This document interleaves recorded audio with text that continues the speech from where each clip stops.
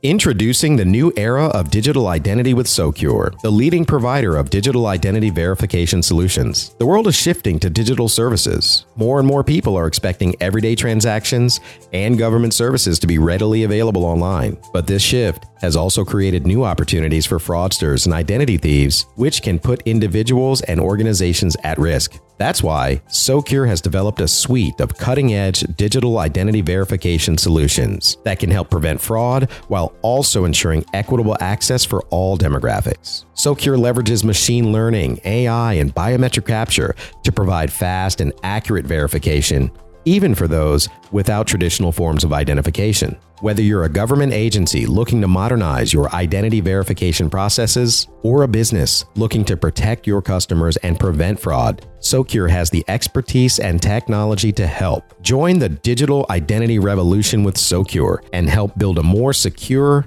efficient, and equitable world. Visit Socure.com to learn more. That's SOCURE.com.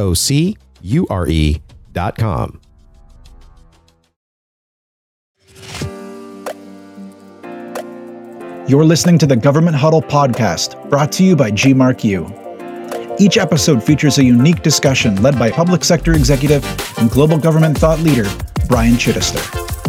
Experts in all things government from around the world join the show to share their stories and provide insight into the rapidly changing landscape that is the public sector. From digital transformation to workforce issues and even thoughts on policy, nothing is off limits. Come on, let's huddle up.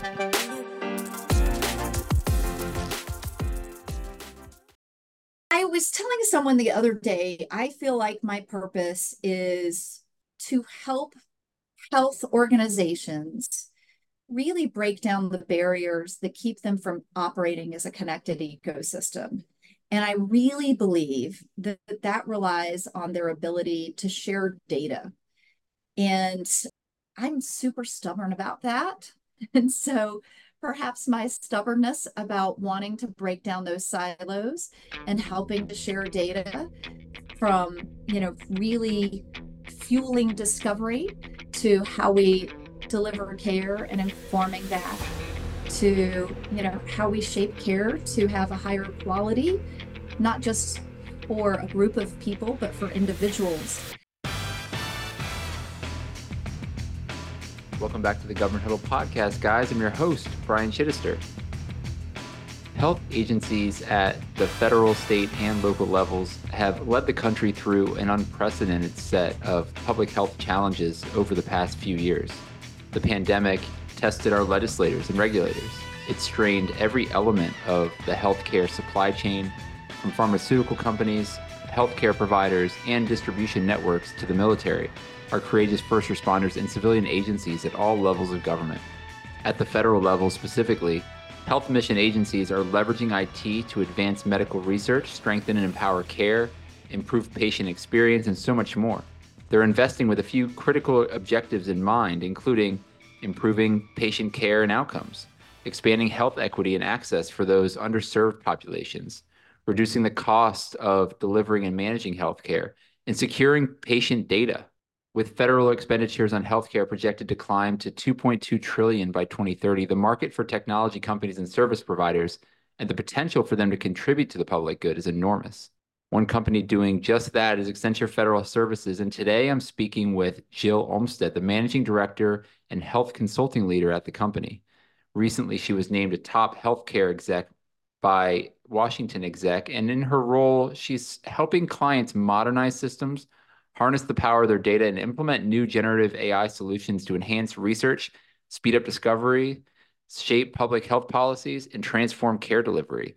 And we're going to touch on all these topics, plus take a look at what the year has in store for us and the differences between what federal healthcare looks like right now versus before the pandemic. So let's bring her on. Jill, welcome to the show. Thanks so much for being here today. Thank you, Brian. I appreciate you having me. No, honestly, this is going to be a pleasure. And when I was looking into your background, one of the things I'd love to kick this conversation off with is to talk a little bit about the work that you're doing with Children's In with NIH. I think when you see those types of things in someone's background, I mean, one, you can't help but want to ask questions about it, but two, it really shows that you have a significant passion in this area. So we'd love to hear more about kind of your work there with NIH? Yeah, absolutely. So, if you're not familiar with the Children's Inn at NIH, it operates as a place like home for kids who are participating in clinical trials at NIH, as well as their families. So, as you can imagine, for children who may be, let's say, in a cancer research study, of course, their parents have to be with them for a variety of reasons. But that experience, like going to the hospital for any of us, is intimidating and challenging. And you don't really get to be a kid all the time when you're going through something like that.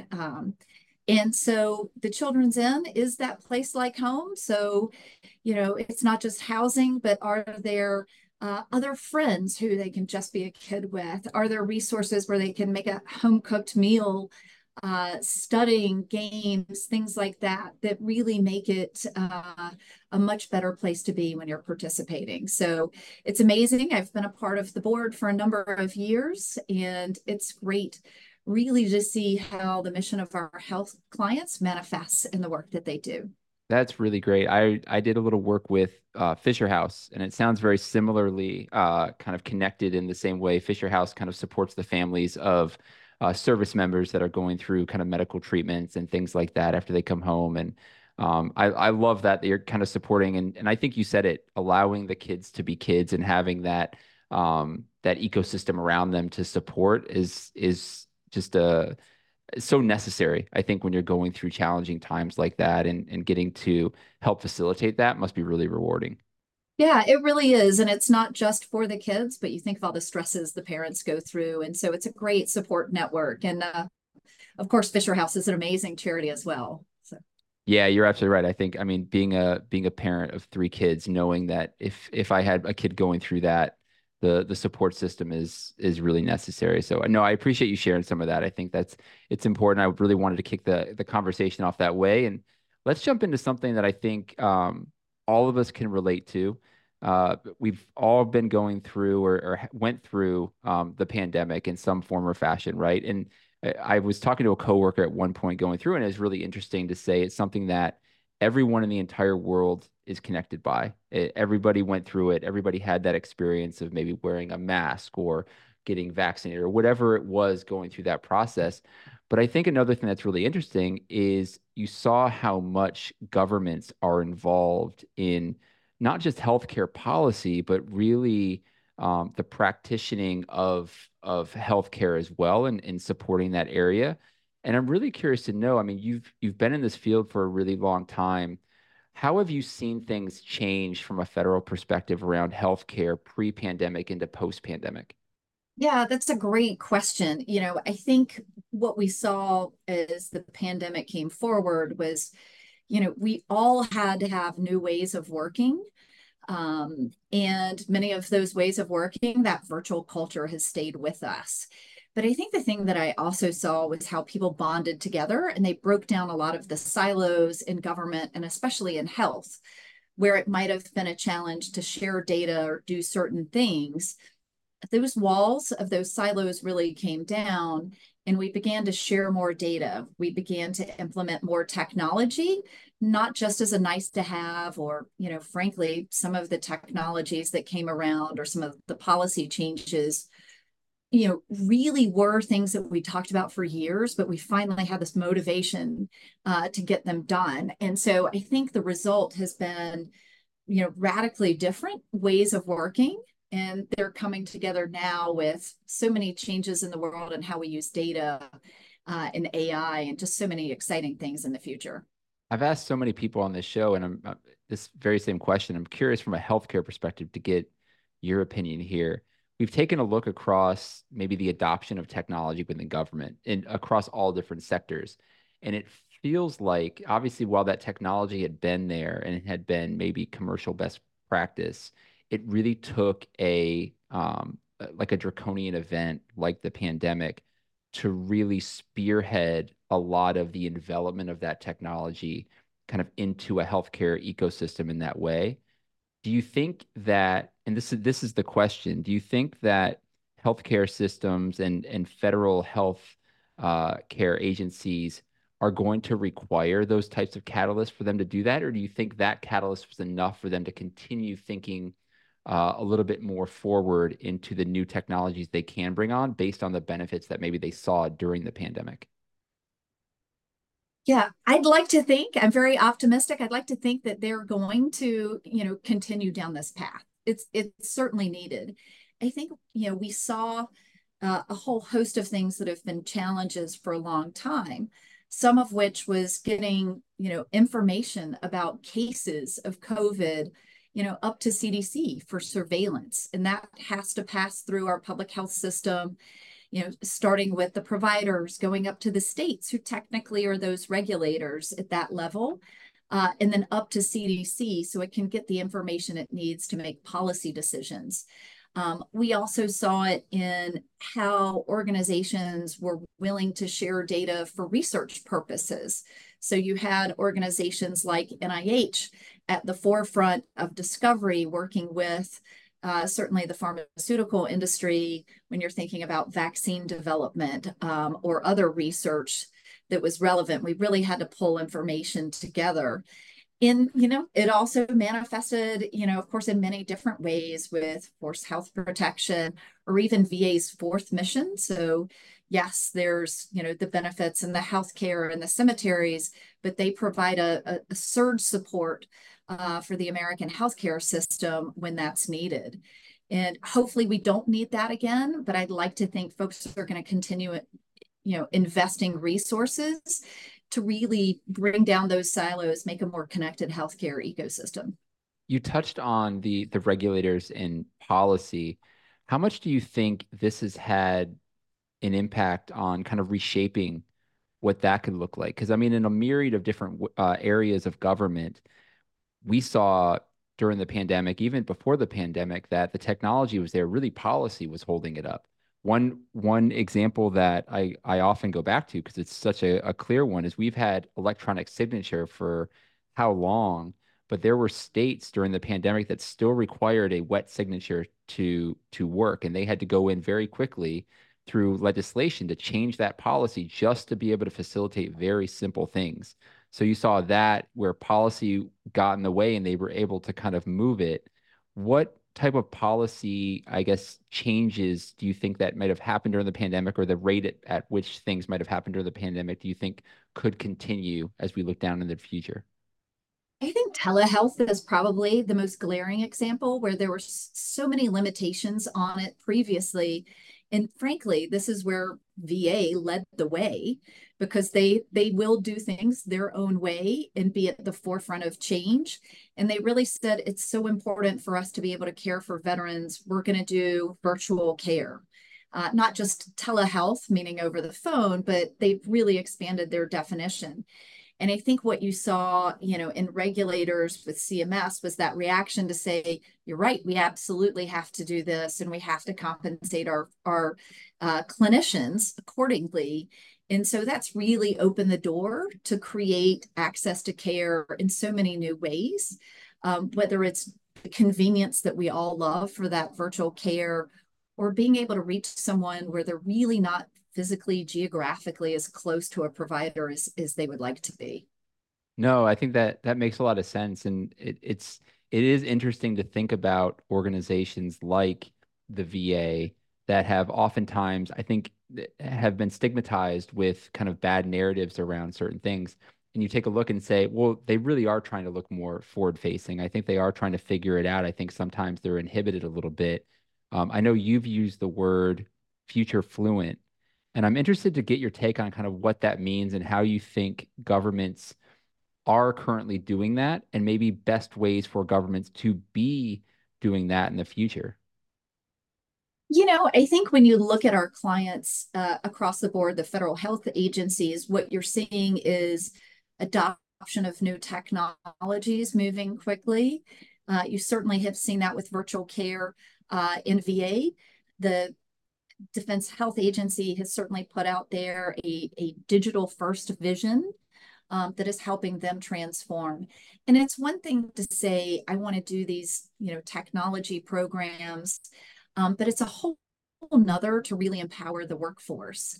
And so it's not just those types of things where I'm implementing a system, but when you really look at I have to have these data standards to share data.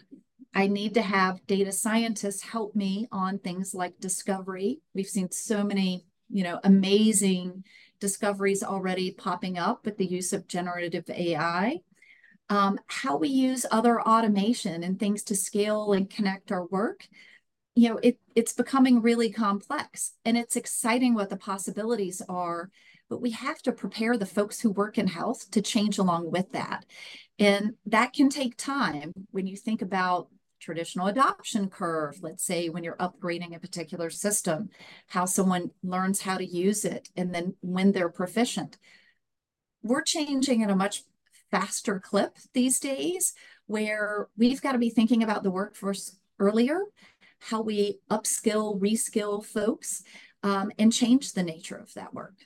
How much do federal leaders take a look at kind of what's happening in the commercial industry? I mean, you said it, right? I mean, in healthcare and basically again, every industry within government, everything's changing so fast. And keeping up with technology, keeping up with basically all the different trends happening is really challenging.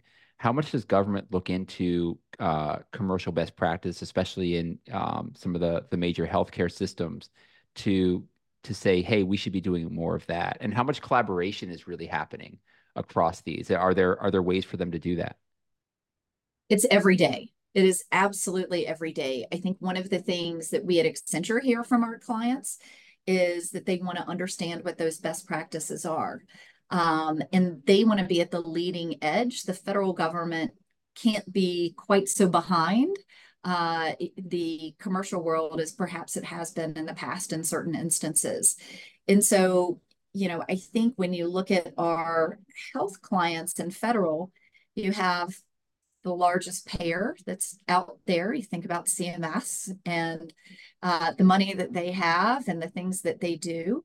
You think about and the equivalent of that to payers in the commercial world. You think about the care that gets provided at VA and in the military health system, and certainly in the Indian health system and other places. And they have their commercial equivalents in providers and hospitals and health systems out there as well. Likewise, for all other parts of federal health, I think they have a lot of affinity with those and a relationship that really is something that's mutually beneficial for them to share. So we are seeing those partnerships, whether it's a formal public-private partnership, whether it's with industry groups, or just sharing best practices in some of the programs, even if it's under a grant program, where they're able to come together and make those connections. I've said before, and I really believe this. I think from a private sector perspective, I think we can come into environments. I say we because I work in private sector. I think we can come in environments with those best practices, and I think it's important. But I take it even a step further and say I think it's a responsibility of groups on the outside to be able to say, hey, this is what we're seeing, and we know you're kind of so focused, because public sector really gets focused on the mission, right? They have a very challenging mission. They have to be all things to all people at all times. So when you have groups on the outside that can come in and help, I think it's a responsibility of those groups. What is Accenture doing to kind of help educate your customers and just the field in general on to help them keep up with what best practice looks like in commercial industry? I think it's on a number of fronts. I mean, there's those daily interactions, of course, that we have with clients. And I like to think that what we do is bring together blended teams of folks who know these agencies, and maybe they work exclusively with federal health agencies, but we're also bringing to bear those resources from our commercial clients really to share that information. And that's really the front line. We certainly are sharing things like thought leadership, but we're also creating those connections and relationships that maybe they don't always exist, so that they one-to-one, without necessarily having Accenture as an intermediary, if you will, can build those relationships, which I think makes it stronger and reinforces their learning in an unfiltered way. And we'll continue to do that. It's exciting. It's much more interesting for us as well. Sure. But they certainly have formal mechanisms on their own, and we're seeing that more and more. One of the big trends across government is really a hyper focus. I mean, I believe it's a hyper focus on customer experience. I know I've heard customer experience, citizen experience, I hear resident experience, and I'm sure you're very much focused on patient experience. How much are the leaders that you're talking to in the federal healthcare systems really focused on that patient experience and also patient engagement, helping them feel engaged in their own type of health life cycle or patient life cycle? I think it's top of mind for anyone who touches patients, not just in direct care, but in regulating the health system. Organizations like CMS are certainly, concerned about what does quality look like for patients. And I think you can look at quality very broadly and think not just about what's that patient experience with the appropriate care, but what is the access to care? How hard or easy is it? How do we understand the cost of care, which is always a big question. That's more transparent than it's been in the past, but still difficult sometimes for patients to understand. And then what does care look like? We talked about, telehealth and virtual health, that convenience factor that comes with it, and sometimes just the timing and availability to meet with someone when you really do need them. So I think there's all sorts of aspects that, each of our clients is really interested in and how they best serve patients today. And some of the work that I've done focused on the citizen side, not the patient side. But I took a look at where data can really be enveloped to support kind of predictive experiences. When we look at a citizen life cycle, right?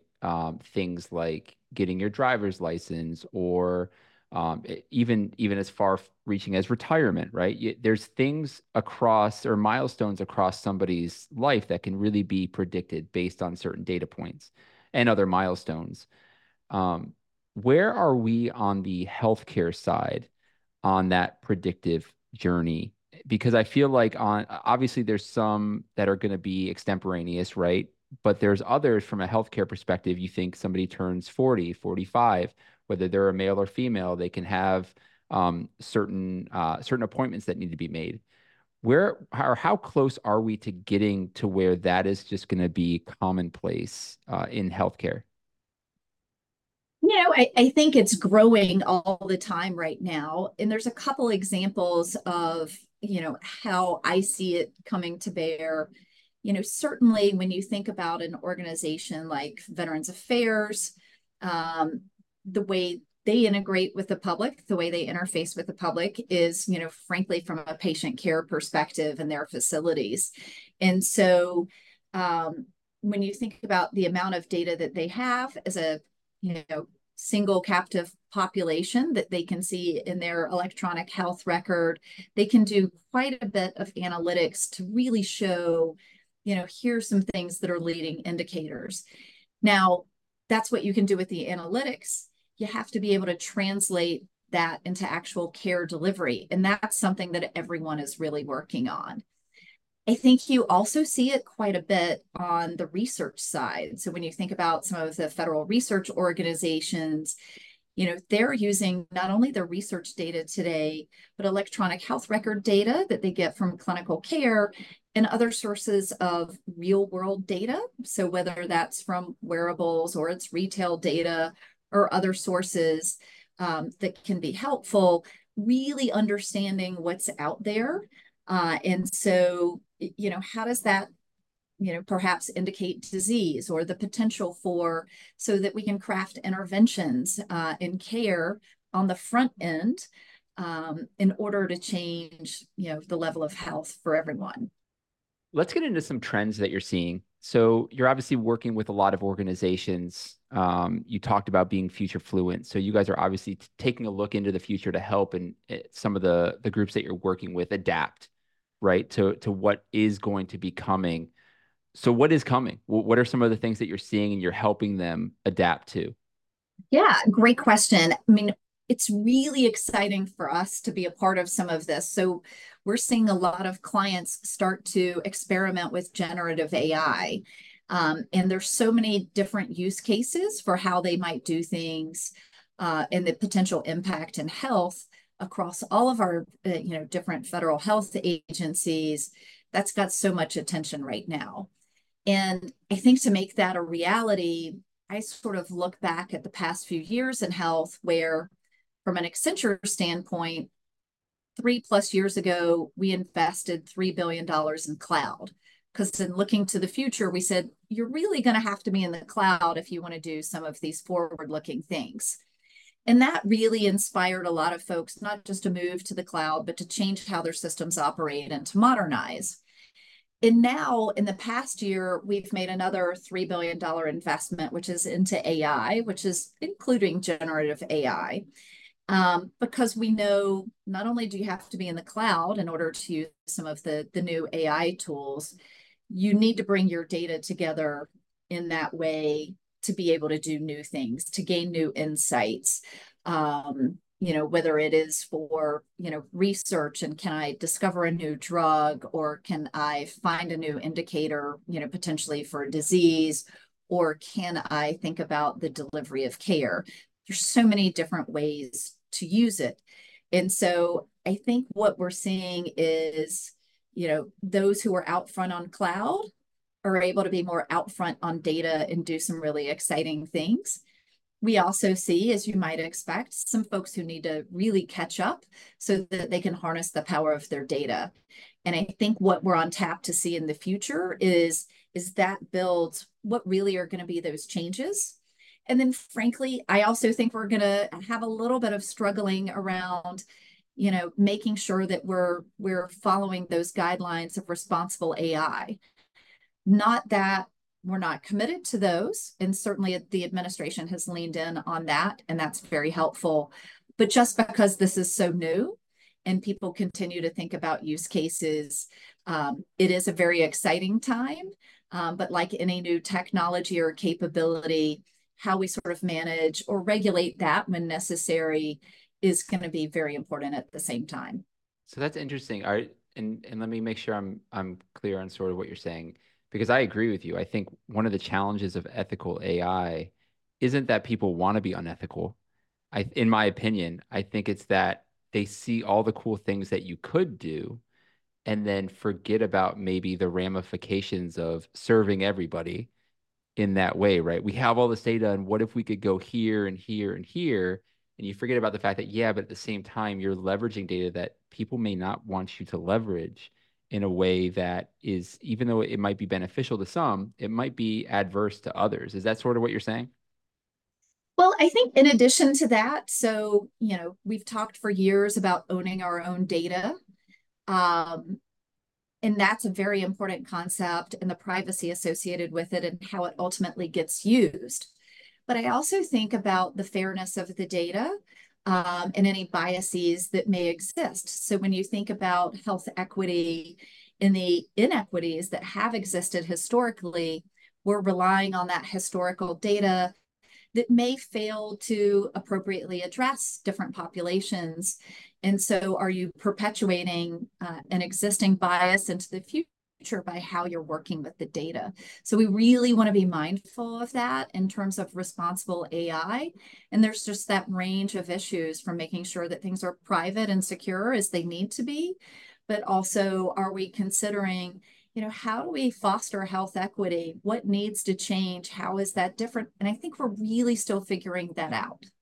No, I think that's a really good point. And I think that narrative probably isn't just in the healthcare space, right? I think it's across all different areas, especially Oh, when absolutely. when you're tip of the spear serving citizens. I think taking a look at making sure you're not inserting bias and you're doing equitable delivery. I think that is something that we still haven't figured out yet, because I think, again, I go back to the fact that I think most people want to do the right thing, but we almost inherently don't, because we're not sure exactly what we're doing in that way. So it becomes a challenge. And part of it is because technology advances so fast. We can't even keep up with all the different things that we can do. I mean, I think that's certainly a major problem that, you and I probably aren't solving in this podcast today, but I'm glad we're able to have that conversation. Yeah. And when we talk about equitable delivery of services, I feel like you can't have that conversation without talking about outcomes, right? And I think it's probably what most of the organizations, I say most of, but it's probably 100% of the organizations that you're working with are focused on. What is some of it like advice that you would give to organizations out there on best ways to bring kind of technology into the fold without losing sight of the fact that they have to be focused on outcomes, right? Because we see it's a little bit of a catch 22. You want to bring the latest technology in, but you don't want to make things so complex that you forget about the mission, right? You forget about the outcomes you're really looking to solve. So what advice do you have for organizations that are looking to do just that? Continue to, and maybe even increase, obviously, the better outcomes they're getting, but bringing emerging technology on to kind of support that mission. Yeah. So we're having a lot of conversations, as I mentioned, about, experimentation with generative AI. And I think a first inclination is to, for a customer who's asking, solve the problem closest to them. And that can be important and it can be a proof point. But how does it inform a larger strategy? So is your pilot or proof of concept something that you can scale to really be as meaningful as possible to your mission? And frankly, how is it relevant to the partners you have in that mission? Because let's face it, no agency operates, without those partnerships, whether they're other agencies or the public, et cetera. And I think the conversations that we come back to in order to get those outcomes are to really be focused on, what are your biggest problems? What is in your strategy? And if you want to do something to begin addressing that to get to those bigger outcomes, can we take a smaller subset of that and get you started and then help you build from that perspective? And that way you avoid, frankly, creating lots of new stovepipes of little special projects, but ones that don't necessarily get the impact that we know our federal clients are looking for. It makes a lot of sense. And the more you talk, the more I just keep thinking about the fact that I feel like there's so many patterns across just technology implementation into government, no matter what sector you're working in, with it healthcare, whether it's energy, no matter could be workforce issues.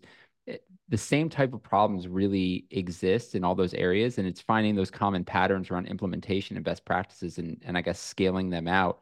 Obviously, there are some specifics to a highly regulated industry like healthcare, but I think at the end of the day, I think we can learn a lot from other groups and kind of how uh, on how they're doing things, right? And I think kind of what you're saying is exactly right. I think just taking that kind of moderate approach in kind of how you're doing it, but don't lose sight of the fact that technology for technology's sake isn't the answer. It's kind of finding ways to align it to what your goals are. So I think that's so important.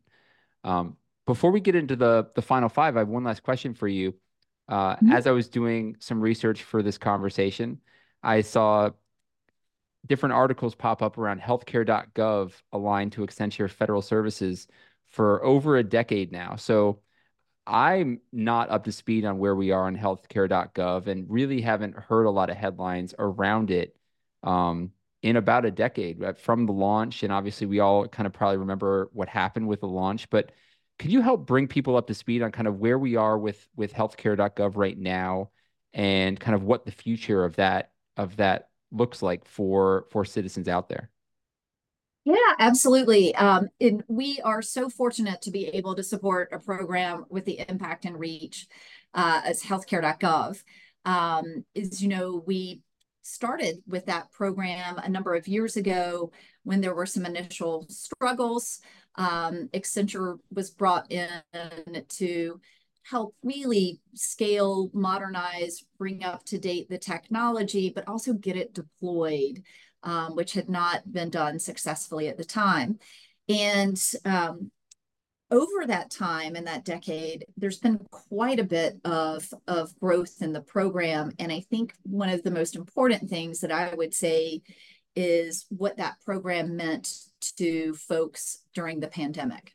And so, as I'm sure you recall, there were a number of challenges with care. Were folks appropriately insured? Did they have access? Certainly thinking about the strain that all the hospitals and health systems felt. And in the course of that, you really thought about how are we going to take care of Americans? And really CMS stepped up, and that program met a lot of needs for folks that created access to care by insuring people. And recently, the program wrapped up its open enrollment for this year that ended on January 16th.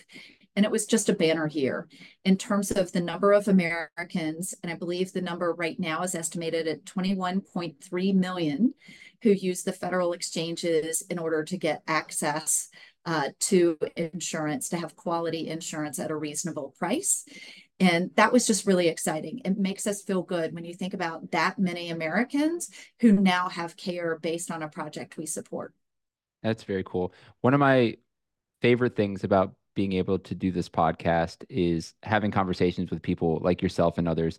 And the patterns that I see really, whether they're on the private sector side or government side, is just kind of the passion they feel in what they're doing. And I think that really is shown from the very start of our conversation into now, and kind of the work that you guys are doing at Accenture. I think it's great. And really, congratulations on the great work that you are doing, because you're obviously impacting millions and millions of Americans from the outside in, which is very cool. Thank you. It's an exciting place to work, and it certainly pulls at all of our heartstrings.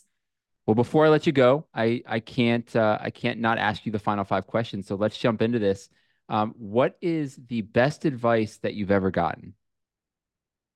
So I'm not sure if I actually characterize it as advice or perhaps a saying that has stuck with me. And I used to work with an individual who would say, it's not the next thing, but the next thing after that.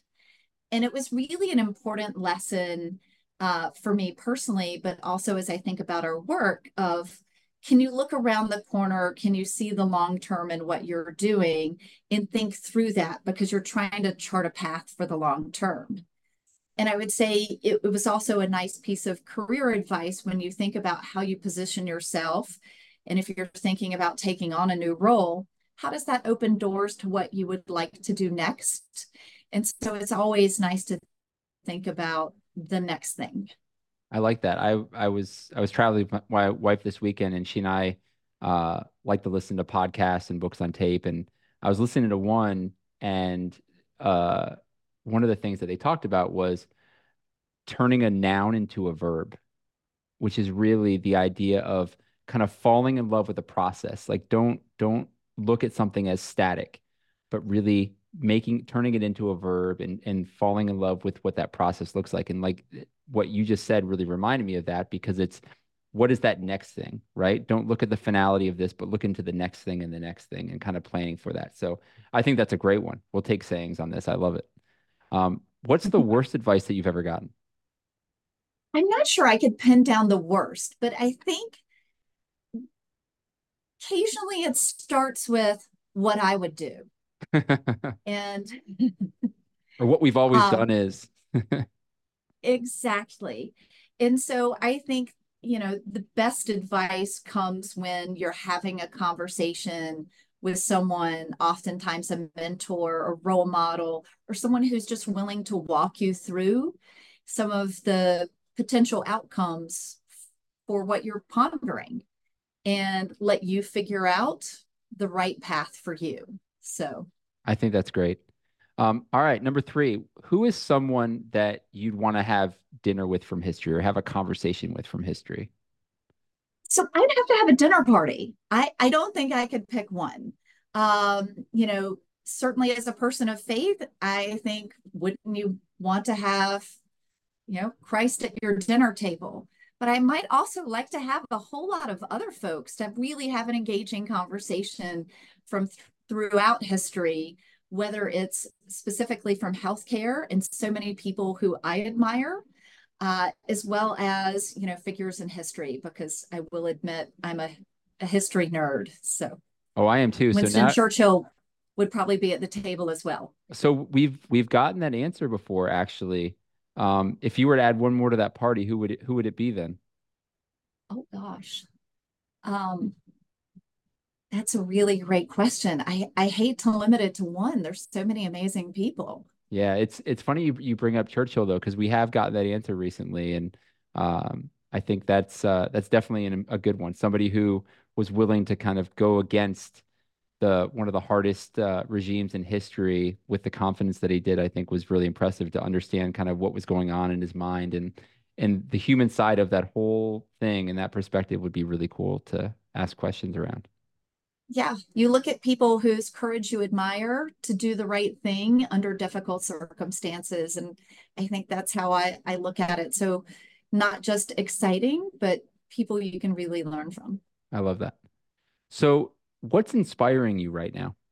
So I was telling someone the other day, I feel like my purpose is to help health organizations really break down the barriers that keep them from operating as a connected ecosystem. And I really believe that that relies on their ability to share data. And I'm super stubborn about that.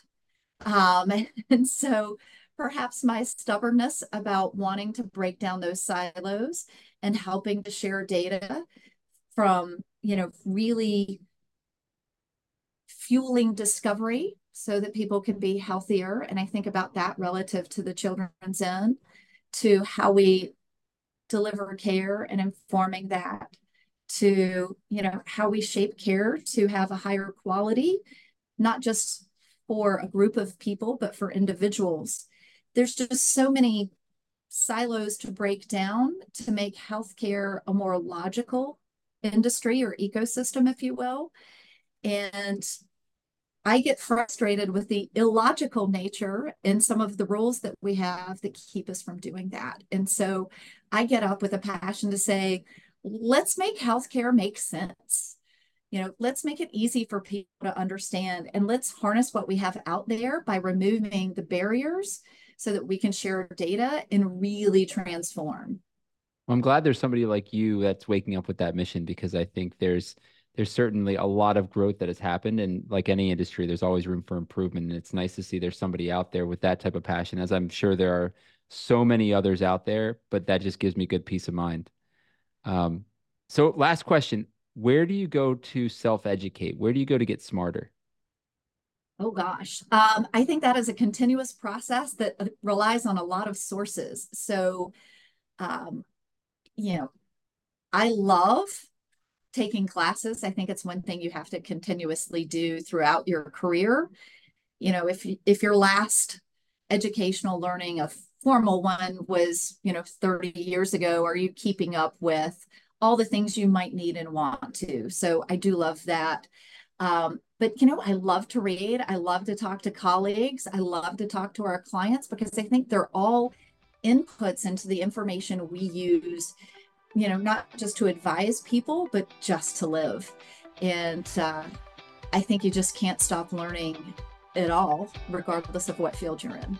I think that's important, is the diversity of places, getting, whether it's books or podcasts or conversations, which is one of my favorite ways, just getting kind of a diverse outlook on different things, and getting those types of insights is really important.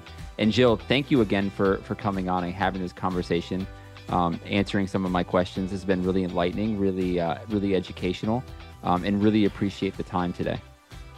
Thank you so much. I appreciate the conversation as well. This has been the Government Huddle podcast. You can check out more episodes of the show by heading over to governmenthuddle.com, wherever you access your podcast. And feel free to connect with me on LinkedIn or Twitter @ChittisterAB. Thanks for listening, guys. Bye for now.